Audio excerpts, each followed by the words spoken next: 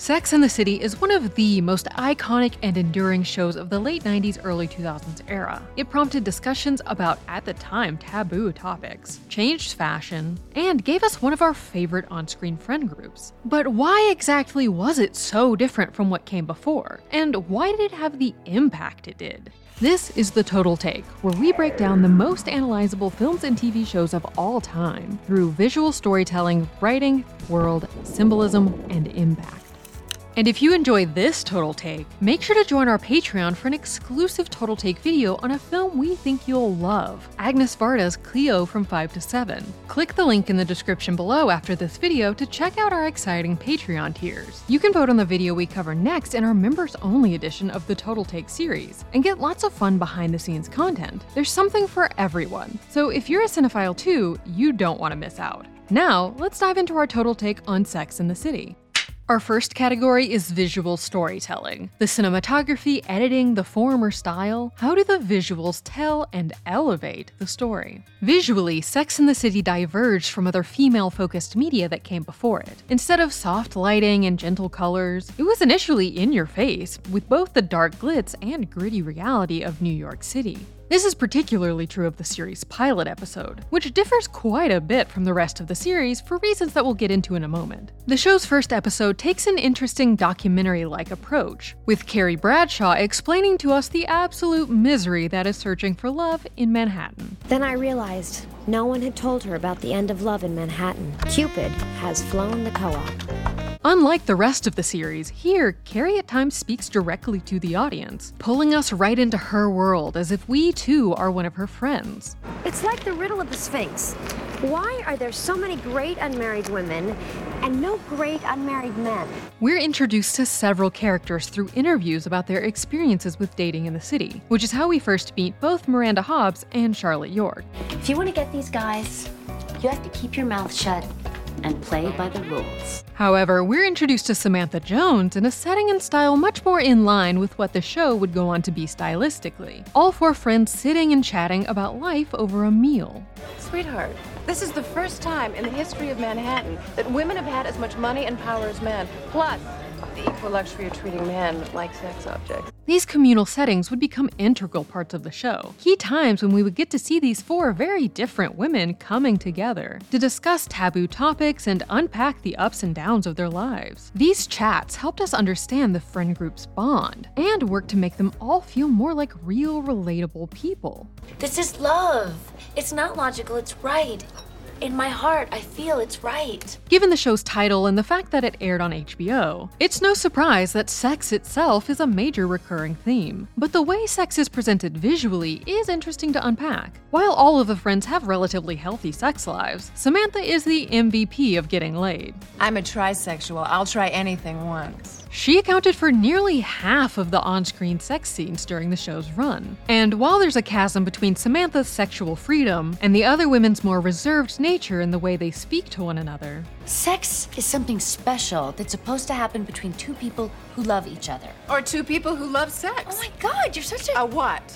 What am I, Charlotte? there's also a big difference in the way the acts are depicted, especially when comparing Carrie to Samantha. Sarah Jessica Parker had been upfront with creator Darren Star that she wasn't comfortable doing full nudity, which Star was fine with because we'll have other actors. If they feel comfortable doing it, they'll do it, but you do not have to. And much of that nudity ended up going to Kim Cattrall's Samantha instead. On one hand, this makes sense as Sam is the more sexually free of the two, but it also led to a very stark contrast between the way their scenes came across, with Carrie's often feeling more light and romantic, while Samantha's were more edgy, but also, combined with the show's constant need to try to knock her down a peg for her sex life, could feel a little more alienating. But even though the writing and visuals often seem to be attempting to get us to judge Samantha as well, her personal freedom and willingness to always stand up for herself were actually one of the big things that made the show worth watching. I will not be judged by you or society. The show's imagery continued to change over the course of the show's 6 seasons. This was in part just thanks to changing filmmaking technology and styles at the turn of the millennium, and the fact that the show was bringing in lots of money, so HBO was willing to spend on it.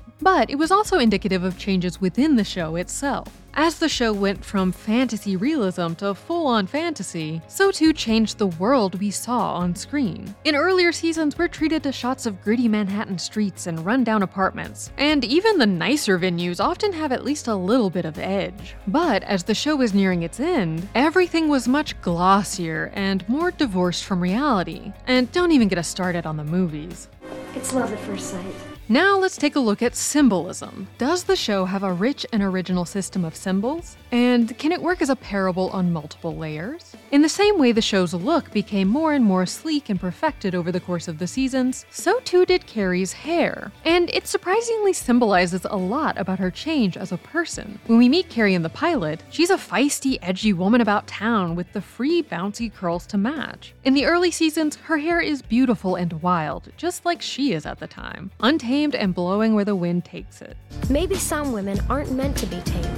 Curly frizzy hair on screen is often seen as something about the heroine that needs to be fixed so that she can then become truly beautiful. But Carrie owned her locks, and they were just as an important part of her look as her iconic outfits. But as time went on and Carrie's fiery spirit began to dim ever so slightly, her hair took a hit as well. Gone were her beautiful curls, replaced instead with blowouts and barrel curls. Her hairstylist on the show at the time said this change was due to Sarah Jessica Parker's hair becoming too damaged. And as Danny Mao wrote for Fashionista, as Parker's hair grew back, Carrie's gradually morphed into an editorialized idea of wavy hair, a texture that, to my knowledge, has never once actually grown out of a person's head. In the same way Carrie worked to flatten and mold herself into what she thought she should be to have the rich and glossy life she wanted, so too went her curls. Many of Carrie's outfits on the show became iconic, but Sex and the City really uses every character's fashion to tell their story. Carrie is a mishmash of ideas and energy, with textures and colors and vibes all crashing together, but somehow always, well, almost always, coming together in the end.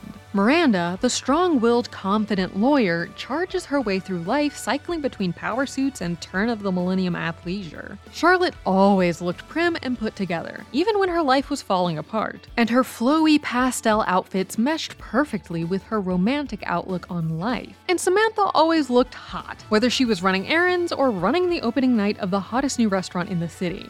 A big part of making it in Manhattan is being seen the way you want to be seen. Projecting the right look can help you fit in and even open new doors. And when you don't fit in, you can really feel it. Oh, God, I hate Park Avenue. And just like that, I was cast out of the fancy party. One of the most memorable things about Sex and the City, even for people who never watched the show, is Carrie's shoe obsession. Here lies Carrie. She had 2 loves and lots of shoes. While most Manhattanites might like a nice pair of shoes, Carrie seems to have a full-on addiction. I spent $40,000 on shoes and I have no place to live? I will literally be the old woman who lived in her shoes. Carrie loves shoes so much because they're a status symbol she can actually attain on her own, with the help of a lot of credit card debt. They elevate her, literally and figuratively. They also give her a sense of control in her otherwise chaotic life. She can walk into a store and walk out with something beautiful. They won't disappear or forget to call, and they're always right there when she needs them. I'm getting married. To myself. Oh, and I'm registered at Manolo Blahnik. The elevated status of shoes in her life is really at home when, in the end, Big ends up proposing not with a ring, but with a pair of blue satin Manolo Blahniks. Speaking of rings... After torpedoing her stable relationship with normal guy Aiden, in season 4, Carrie makes amends and they get back together. Everything seems to be going great until she realizes that he really wants to make things official. The ring is the ultimate symbol of Carrie's fear of commitment. She literally can't even stand to wear it on her finger, and instead keeps it on a necklace like a best friend charm. Aiden had hoped that the ring and the idea of marriage would help get Carrie on board with the idea of settling down, but instead it spins her out and sends her running for the hills. Our next category is the writing, the originality, inventiveness, and insight within the script. What is the true takeaway? One of the most key aspects of Sex and the City's writing was the choice to have each episode framed around a central question, often related to Carrie's column in the New York Star. The show was based off of Candace Bunchell's own real-life column in the New York Observer, and the compilation book it spawned. Bunchell had begun to use Carrie as a pseudonym when writing her column, allegedly to keep her parents from realizing they were reading about her sexcapades. On the show, this framing provided a thematic cohesion to each episode, allowing each character to explore a different aspect of the question or idea through their various subplots. This also helped us to see multiple sides to these issues, as each character approached them in their own unique ways, and often came to different conclusions, adding to the feeling that the show was a dramatization of Carrie's column was her voiceovers, which usually directly put forth the central question of the episode.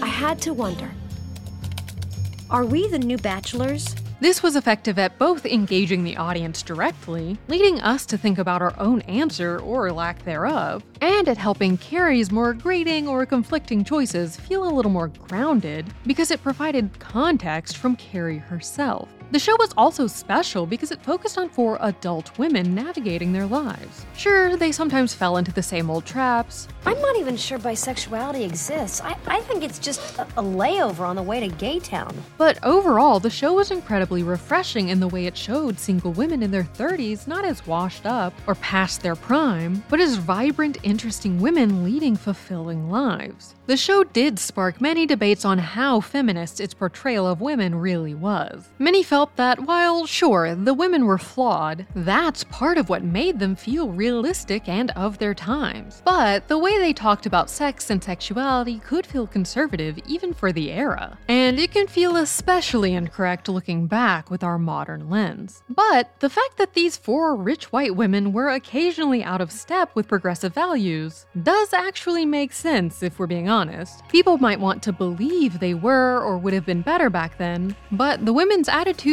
do reflect the faulty opinions many people shared at the time. Thankfully on the show, by the end of the episode, often they learn their lesson that their thinking was out of whack and changed their ways. And while the group certainly did have their more problematic views, they were also quite forward-thinking in many ways. The show openly discussed many previously taboo issues in a way that women had never really been allowed to on TV before.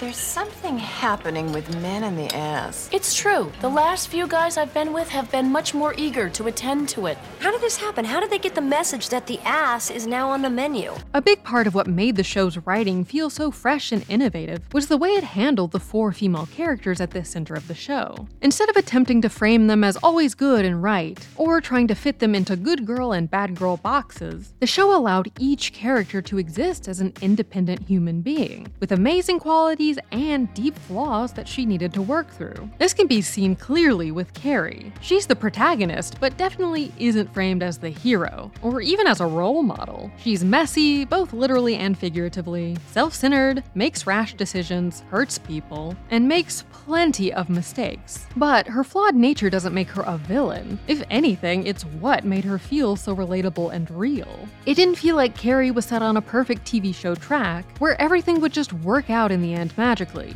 It felt like her choices had real consequences in her life, for better and worse.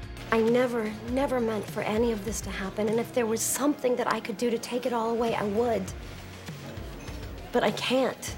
Writer Emily Nussbaum even named Carrie the unacknowledged first female anti-hero on television. In her New Yorker essay, Difficult Women, she writes, "Before Sex and the City, the vast majority of iconic single-girl characters on television, from That Girl to Mary Tyler Moore and Molly Dodd, had been you-go-girl types, which is to say, actual role models. But Carrie instead spun out, becoming anxious, obsessive, and, despite her charm, wildly self-centered. Instead of being relatable to the best part of ourselves, she instead connected to those deeper, more negative facets we try to hide or will away." The other 3 main characters too felt like real women with agency and desires and flaws. They provided alternate viewpoints and experiences, and weren't afraid to butt heads with Carrie or each other. Samantha Jones quickly became a fan favorite for her confidence, freedom, and willingness to always stand up for herself. While Carrie might have called herself a sexual anthropologist, it was Samantha who brought the the sex to the city. But while she was in many ways aspirational, her sexual liberation was a double-edged sword. Her freedom and willingness to experiment often got her derided by society and even her own friends. Is your vagina in the New York City guidebooks? Because it should be. It's the hottest spot in town. It's always open. Charlotte York existed on the other end of the spectrum, the Park Avenue princess that was all about romance, and had a hardwired belief that if she followed the rules, she'd be able to secure the exact life she wanted for herself. The show often forced Charlotte to confront the fact that no amount of rule following was a guarantee that things would turn out the way she wanted. And instead of just continuing to make the same mistakes over and over like Carrie, Charlotte did indeed grow as a person and change her patterns of thinking, without having to change the core of who she was, and was better off for it. I don't care if you ever marry me. I just want to be with you. Miranda Hobbs was never as glamorous as her counterparts, but her intelligence, strong will, and dash of brutal honesty and cynicism, okay, maybe more than a dash, made her an important part of the friend group. And if anything, it was the fact that her life and look wasn't all so glossy that made her incredibly relatable. I'm sitting home with my cat, ordering the same thing almost every night. She also, crucially, wasn't totally obsessed with men and dating in the way that the others were, and so was able to pull them back to thinking about anything else. She also provided an important counterbalance to Carrie's whole thing, unafraid to straight up call her out when she was being, well, a Carrie. Jesus, every time you get near him, you turn into this pathetic, needy, insecure victim, and the thing that pisses me off the most is that you're more than willing to go right back for more. The writing of all four women, which allowed them to each feel like specific individual people with their own goals and desires that were grounded in reality, was the linchpin that kept the show together, and allowed it to weave through so many topics and still feel real. The next category we look at is world. How does the show use tone, atmosphere, performances, music, or sound design to build a particular world that's memorable, evocative, or takes us somewhere that makes us feel something? The world of the show is a realistic yet slightly fantastical, romantic version of New York City in the late 90s and early 2000s. The classy and fun metropolitan lifestyle of the modern, liberated woman who makes her own money and runs her own life. But she's also still sad because she's single, but she's also conflicted about being sad about it because she's worried that it wasn't feminist, but also she's still being pressured by society at large to do it all and settle down. A 34-year-old guy with no money and no place to live because he's single, he's a catch. But a 34-year-old woman with a job and a great home because she's single is considered tragic. The show is emblematic of the time, when women had made huge strides towards wide-scale acceptance that women could have careers and relationships and own their own sexuality and still be respected. But they were also having to deal with the realities that attempting to do everything and be everything for everyone, including yourself, could be taxing. Sex and the City was revolutionary for putting all of this on screen, showing the ups and downs of trying to have it all. I drink coffee and have sex and buy pies and enjoy battery-operated devices. If you can't deal with that, I will find another housekeeper who can.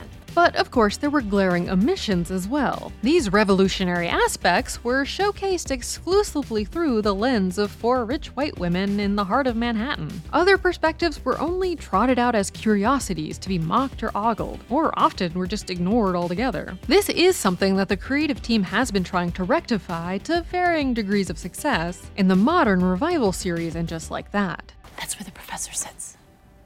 Sorry, he just told me. Someone's quick with the pronouns. It's fine. I am the professor.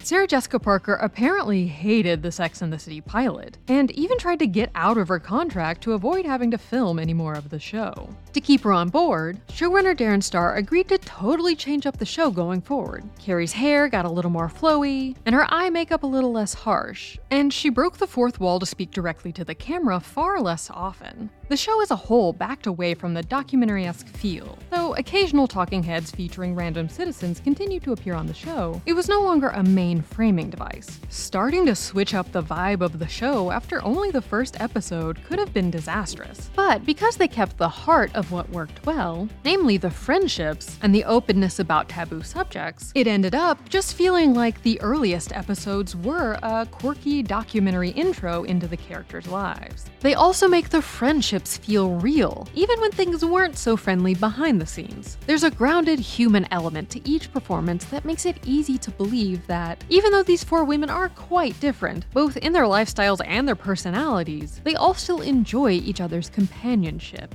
And our final category to discuss is impact. Has the show sparked debate, thought, and conversation? And has its influence managed to stand the test of time? Sex and the City has continued to resonate with audiences in the decades since its release because there's something for everyone to connect to within the show. The trials and tribulations Carrie, Samantha, Charlotte, and Miranda face over the course of the show, in their relationships, in their careers, in their friendships with each other, all continue to feel deeply relatable to audiences, especially single women over the age of 25 who still don't often get to see themselves represented in a genuine way on screen. The show also spawned a number of fashion trends, from catapulting Manolo Blahnik into the wider public consciousness, to adults wearing tutu skirts. And women continue to take inspiration from the show's outfits to this day. While the show did certainly fall into the materialism as feminist empowerment trap, it did also showcase some very important feminist through lines, especially the joy and power of female friendship, and women having frank, open conversations about sex, love, careers, and creating the life you really want. Listen, the right guy is an illusion. You understand that? You can start living your life. The show has influenced many of the shows that followed it, especially in giving female protagonists the freedom to be grating and even a little unlikable. Take HBO's 2010s hit Girls, which follows an annoying self-centered writer and her group of girlfriends as they attempt to navigate love, work, and finding themselves in New York City.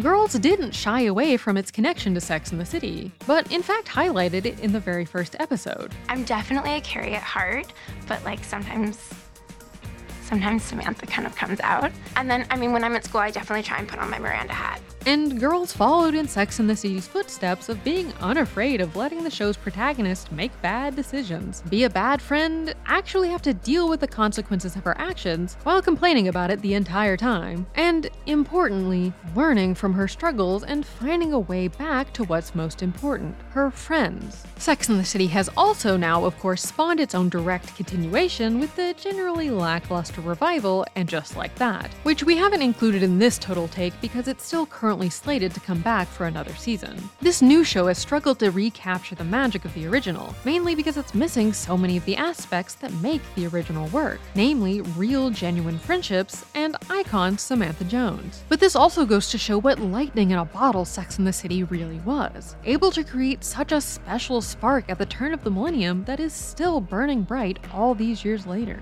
You dated Mr. Big? I'm dating Mr. Too Big.